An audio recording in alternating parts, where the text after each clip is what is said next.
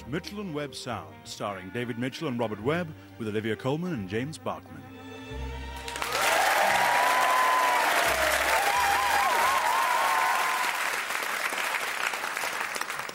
This is nice, Henry. Oh, isn't it? Yeah. I just think it's incredible the way restaurants have changed in this country over the last 20 years. Yeah, with gastropubs and all bar one, that kind of thing. It's just so easy now. Are you ready to order, sir? Oh, sorry, mate. We haven't really had a chance to look yet, but can we have a bottle of the House Red to be going on with? Mate, the House Red to be going on with? Where the hell do you think you are? I'm sorry? Do you even know what the House Red is? Are you even an expert on wine? Because if you're not, I don't know on what basis you venture to order it. I'm sorry, what happened to the friendly Australian girl who used to work here? She's gone, sir. They've all gone. And we're back. Who? The incredibly posh people who are still unaccountably waiters. And I'm afraid we've changed the rules. Well, I'd still like to order. I saw you in here last week. I saw you drinking your soup. And one does say drinking, by the way. We were watching on the monitors in the kitchen, and we all thought you were a dick. Look, you can't talk to me like that. My money's just as good as anyone else's. Who on earth gave you that impression? I can't believe this is how you treat customers. I can't believe that you're continuing with this. You know that I can destroy you. Look at the menu. Those are my weapons. Everything has to be eaten in a very particular way, and I'm betting that whatever that way is, you don't know it, and you don't have the wit to guess it. I've had just about enough. I mean, you can't... Oh, please, is that your attempt at a complaint? I almost pity you. It's utterly spineless, and it's not going to get you anywhere. What are you going to do? Leave? That's just the very thing I've been praying you'd do since the house wine debacle. I'd like to see the manager. The manager? How could I possibly introduce you to the manager? You haven't shaved, you're not wearing a tie, and you hold your knife like a pen.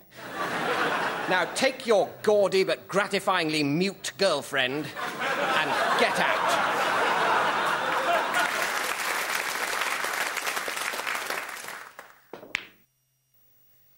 Oh, and that's a bad miss. And you can see the frustration written all over Terry McCarthy's face as he returns to his seat. Not a look to be taken lightly, especially at around 2 in the morning on the streets of Derby, if the media's to be believed. Well, Terry is no stranger to adversity, particularly in the form of the police, and has spoken publicly in very moving terms about that guy he cut. I think he was right to put an end to the speculation, and it does sound to me like that guy he cut was basically asking for it. Which is not to condone Terry's actions. Terry's lightning-fast reactions. It's not to condone it in any way when we say that it basically was the other guy's fault. Certainly in the eyes of snooker, if not, as it transpired, those of so-called British justice. I think the thing to focus on here, Ted, is that both of the men involved are sorry. Terry has said publicly that he's sorry, and the other guy, he's bound to be sorry, isn't he, every time he looks in the mirror. Hello and welcome to Focus Westchester, our weekly in-depth look at issues that matter to you, the residents of Westchester and the surrounding area. Coming up, difficult to pronounce. Is the fact that Westchester is slightly difficult to say responsible for local job losses? But first, drownings. The latest statistics from a government body make very surprising reading for residents of the reservoir, canal and gravel pit-infested Westchester area. Over the last 12 months, no one from the Westchester region has drowned in lake, river or pond. Good news, you might say. Well, you'd be wrong, according to local frogman Neil Tender, who joins me in the studio. Good evening. Thank you for joining us. First of all, let's clear something up. You don't actually work as a frogman, do you? No, it's just a nickname. I had a ribbit-like burp at school, but that's all behind me now. Ribbit! Excuse me. So you don't have a vested interest in drownings? Absolutely not. I'm trying to draw attention to the massive waste of public money that's led to a situation where absolutely nobody in a whole year drowns by accident. What that must mean in terms of fencing, warning signs, swimming lessons, people coming into school to tell children to be careful, life belts and the maintenance of waterside paths is just staggering. There has clearly been a massive overspend because in any conurbation of up to 500,000 people, such as Westchester, that's run with the proper priorities, at least 2 or 3 people should drown every year. But surely the fact that no one has drowned is a sign that just enough money has been spent on anti-drowning measures. I'm afraid there's a huge flaw in that logic. It's like when people don't cook enough food for a dinner party and it all gets eaten and they say they've judged it really well and cooked just enough. No, there should be some left over to show that everyone's full. Similarly, a small number of drownees demonstrates that there hasn't been a vast and irresponsible council overspend on safety provisions. Surely one death by drowning is one too many. That's a ridiculous thing to say. Think of the number of old people who will freeze to death without a heating grant, or school children who will get run over because there are no traffic lights, because of all the money lavished on keeping the 2 or 3 most drown-susceptible Westchesterians alive. Do those people deserve that money more than a pensioner who spent their life working, watching where they're going and being careful not to fall into water? More than a transsexual waiting for the operation that might keep him, her, the right side of suicide? More than the 40 people in the Westchester area who died last year falling down cliffs? A disgrace for a relatively flat region. Can it be only a coincidence that the city's only cliff of any real size is almost completely obscured by drowning awareness slogans? What I'm saying is that everyone has to die, and in a balanced, fair and democratic society, some of them should drown. So, are you one of those people who think that too much of a fuss is made when some kid gets killed? Yes, I am. Give them a latchkey, let them walk home from school, the resourceful ones will pull through. Hello, and welcome to Number Wang, the maths quiz on the radio that makes very little sense. Our contestants tonight are Julie from Somerset and Simon from a bin round the back of my local off-licence. OK, if you're ready, let's play Number Wang. 3. 9. 16. 12. 8 1/3. 4. That's Number Wang. Round 2. Simon to play first. 27. 30. 19. 84. That's Number Wang. Let's go to the maths board. Julie. I'll take the 4, the 6 and the 3 cubed. That's Number Wang. Simon. I'd like the root 14 and the 12. That's Number Wang. Round 3. Julie to play first. 8 minus 4. That's Number Wang. Simon. 109 times 17. That's Number Wang. Julie. 47.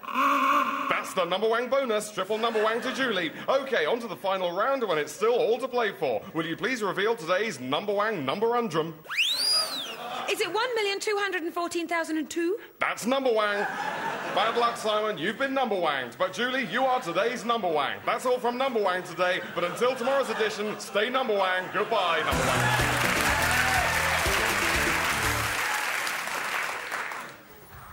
Ah, hello. Simon, isn't it?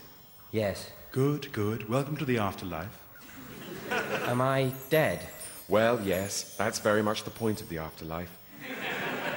Hence the name. So, are you going to judge me? Oh, no, no, no. That's between you and your god or gods. We're only the recorders, strictly non-judgmental. No, we're just here to let you know how you did in achieving your life's work. And the final result is 7,345 out of a possible 128,312.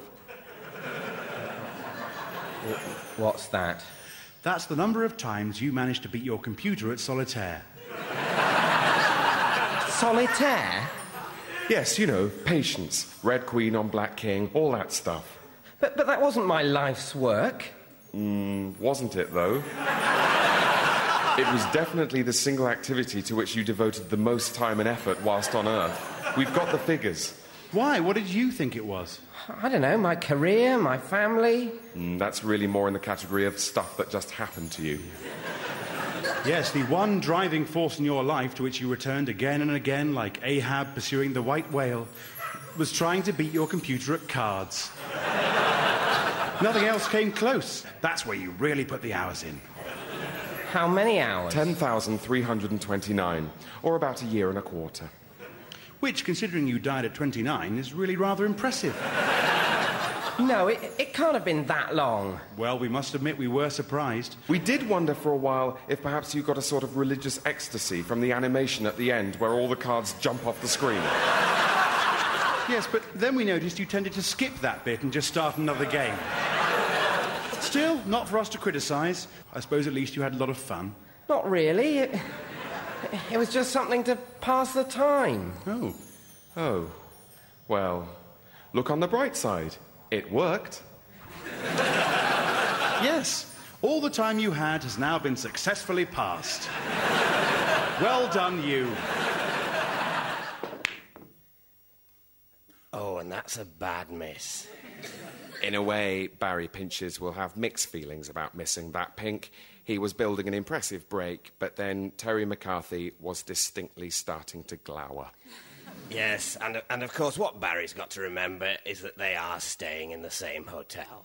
I think you'll join with me, Ted, in saying that there's no way that Terry would turn an on-table setback into an off-table grievance in a social environment such as a restaurant or, more likely, bar. Of course, Barry Pinches will be as aware as any of us that that has hardly ever happened. Not for years. How is Tony Drago? He has to sit down to wee.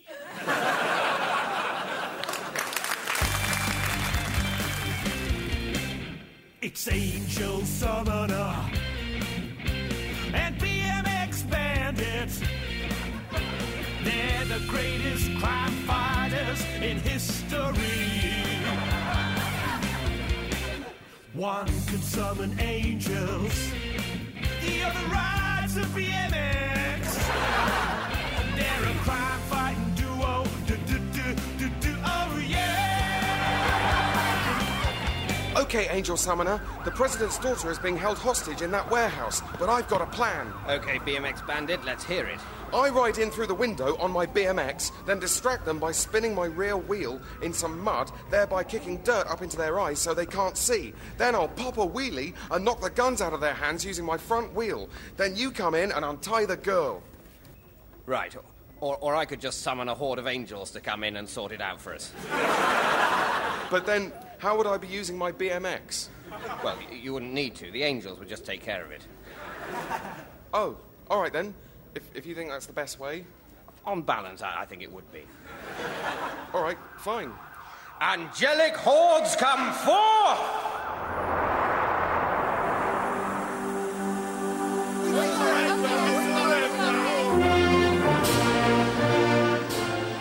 A grateful nation thanks you, Angel Summoner. You've saved the day again.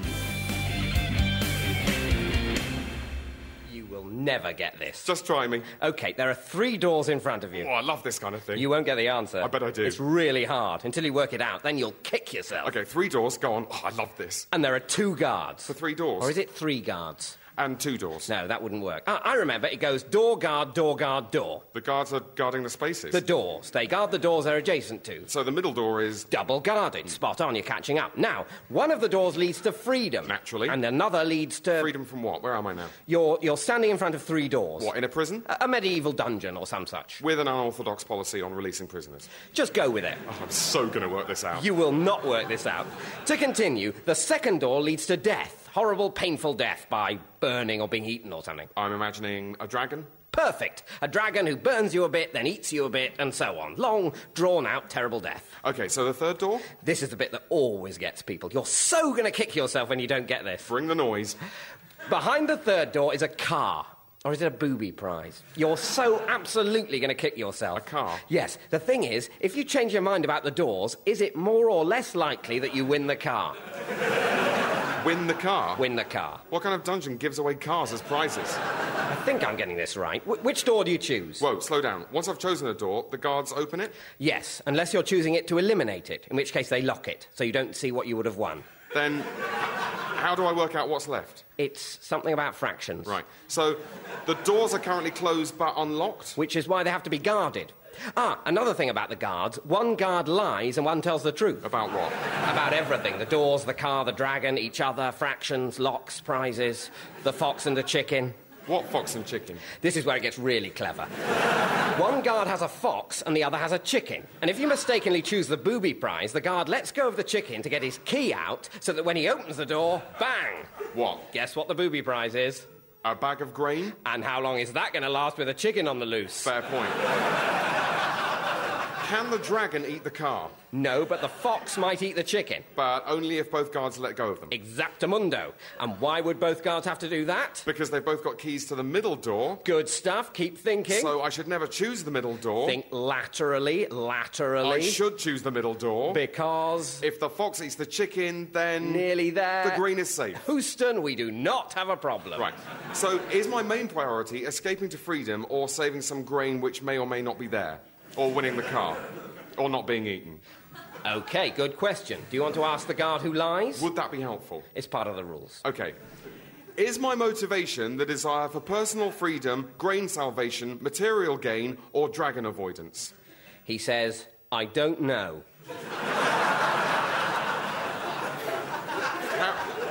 How can I don't know be a lie? That makes no sense. Of course it makes sense. It's a lie because he does know what the answer is, but he's lying by saying he doesn't know. Try it again. Oh, I know. If I asked the other guard exactly the same question, what would he say? Ah, clever. Got you there, yeah? Certainly have. Well, what's the answer? I don't know. Wait, stop. Something's just occurred to me. Neither of us have got girlfriends.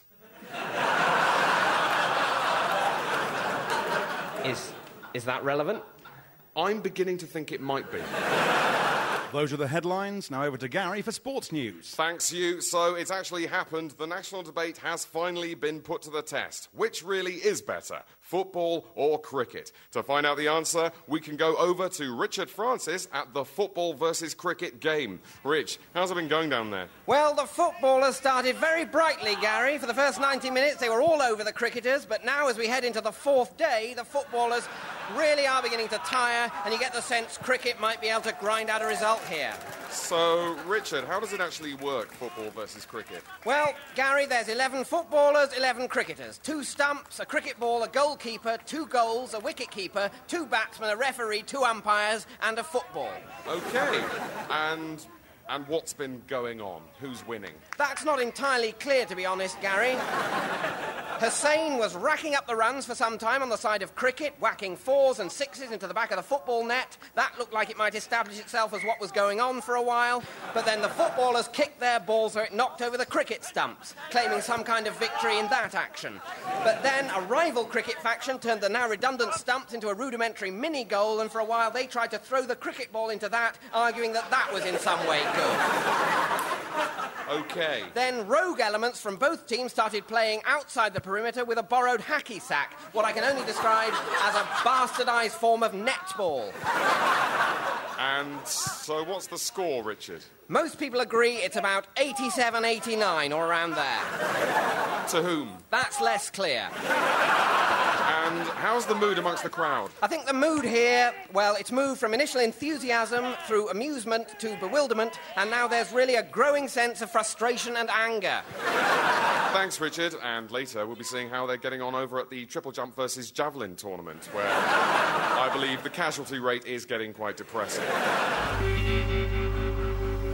OK, Angel Summoner, that's the boat with the cocaine on board. I suggest that I ride to the end of the pier on my BMX, hook onto that crane and swing aboard the boat, thereby surprising the burly henchmen. Then I'll pop a wheelie and knock them overboard, and then you can come in and grab the cartel leader.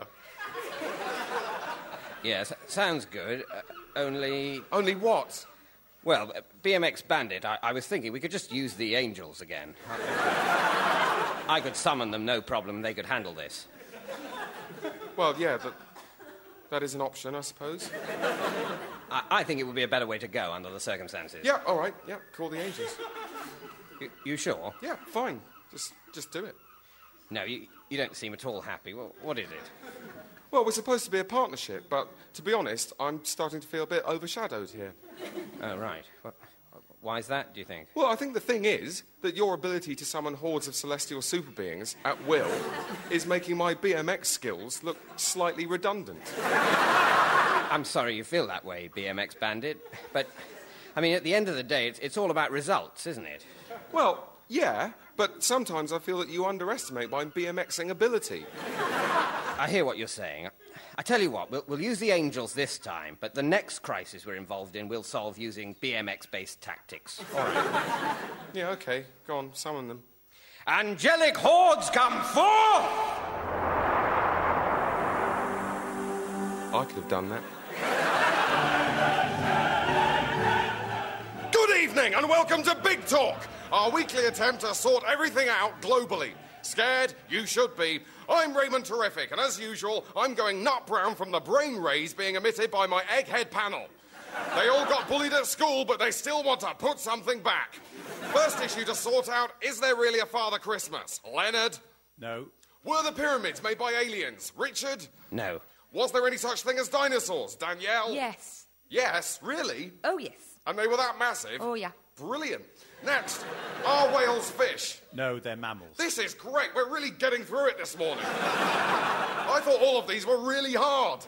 Next, are there space aliens? Well, that's a fascinating and absolutely huge... Oh, no. Do this one like the others. Well, this is something that has troubled humanity since the dawn of time. We were doing so well. Father Christmas, tick. Pyramids, tick. Dinosaurs, tick. Unfortunately, Raymond, it's just a bigger question. Bigger question? Then is there a Father Christmas? A bigger question? Then is there a guy with a beard who's magic and delivers presents to every kiddie on the planet in the space of 8 hours? I'm no boffin, but to me, that's a pretty huge question. Yes, but the answer's no. Right.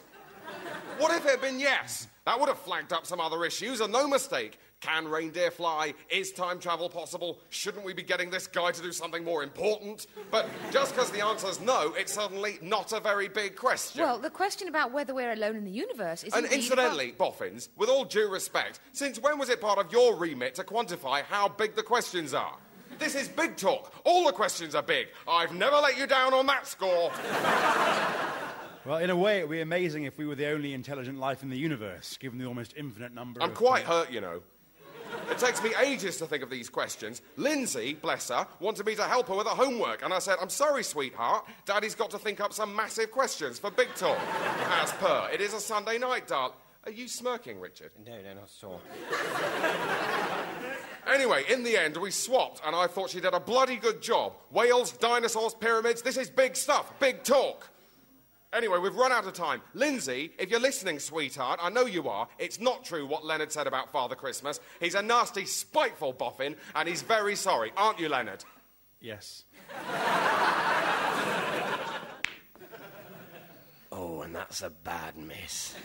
But luckily for Terry, it has run safe, so Barry will probably go for the safety shot here. Oh, my God, he's fluked it. I must say that is extremely lucky. In another sense, of course, risky. And isn't it nice to see Barry take time out to apologise to his opponent for his good fortune? It's a comprehensive apology, Ted, which is understandable when you look at Terry McCarthy, who has gone very still. Barry continues to apologise, and is it just my fancy that there's the trace of a tear in the corner of Barry's eye? Compassion, perhaps? More likely fear. Yes, he's dropped his cue and he's on his knees. And this is what happens when you have such wonderful characters in the game as Terry McCarthy. You're quite right. He's a terrific, colourful, big-hearted, big-fisted credit to the sport. All right, BMX Bandit, this is a situation. The terrorist group have got that building across the way rigged to blow. They're ruthless, nervous, and very heavily armed, and there are at least 30 of them. This is my proposed course of action. You ride to the edge of this building at high speed on your BMX and attempt to make the 70-metre jump across to that building. When you land, assuming you haven't fallen short and been dashed on the pavement hundreds of feet below, you pop a wheelie or perform whatever BMX trick you think most suitable to disarming a group of fanatics with assault weapons. I will stay here and watch. Yeah, you see, I think this is one situation where maybe it would be wise just to summon some angels. No. A promise is a promise. We're going to do this your way. Look, you'll be fine. This is well within your abilities. You're the BMX Bandit. You're right. I can do this. Okay, here goes.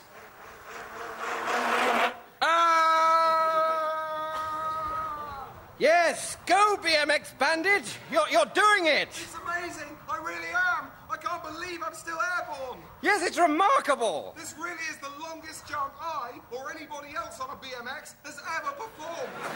It's a real testimony to your BMXing skills. Yes, it's almost as if wait a minute.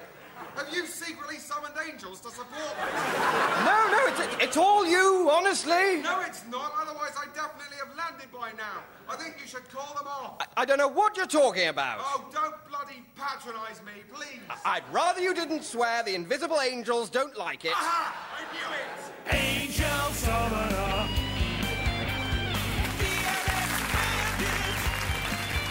They're a crime-fighting duo. Oh, yeah.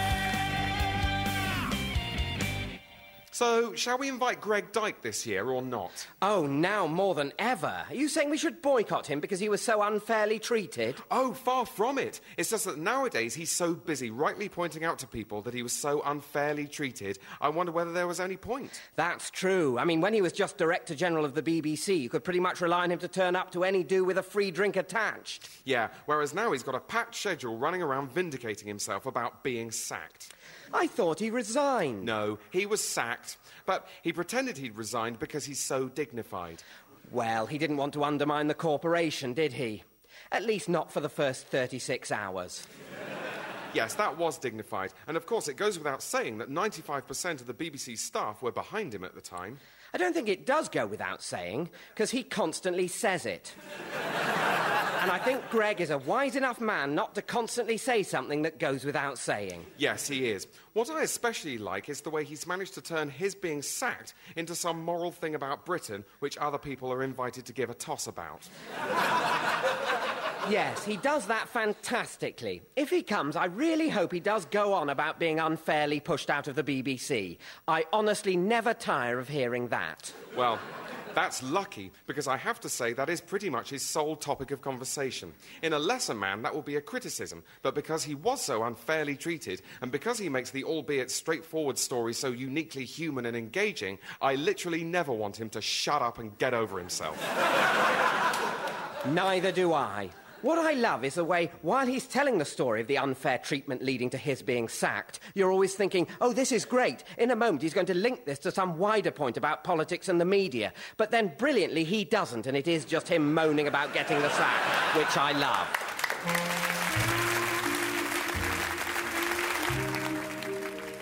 That Mitchell and Webb Sound starred Robert Webb, David Mitchell, Olivia Colman and James Barkman. It was written by David Mitchell and Robert Webb, James Barkman and Mark Evans, Jesse Armstrong and Sam Bain, Chris Reddy, Owen Powell and John Finnemore. The music was by Richard Webb and Matt Katz. The producer was Gareth Edwards.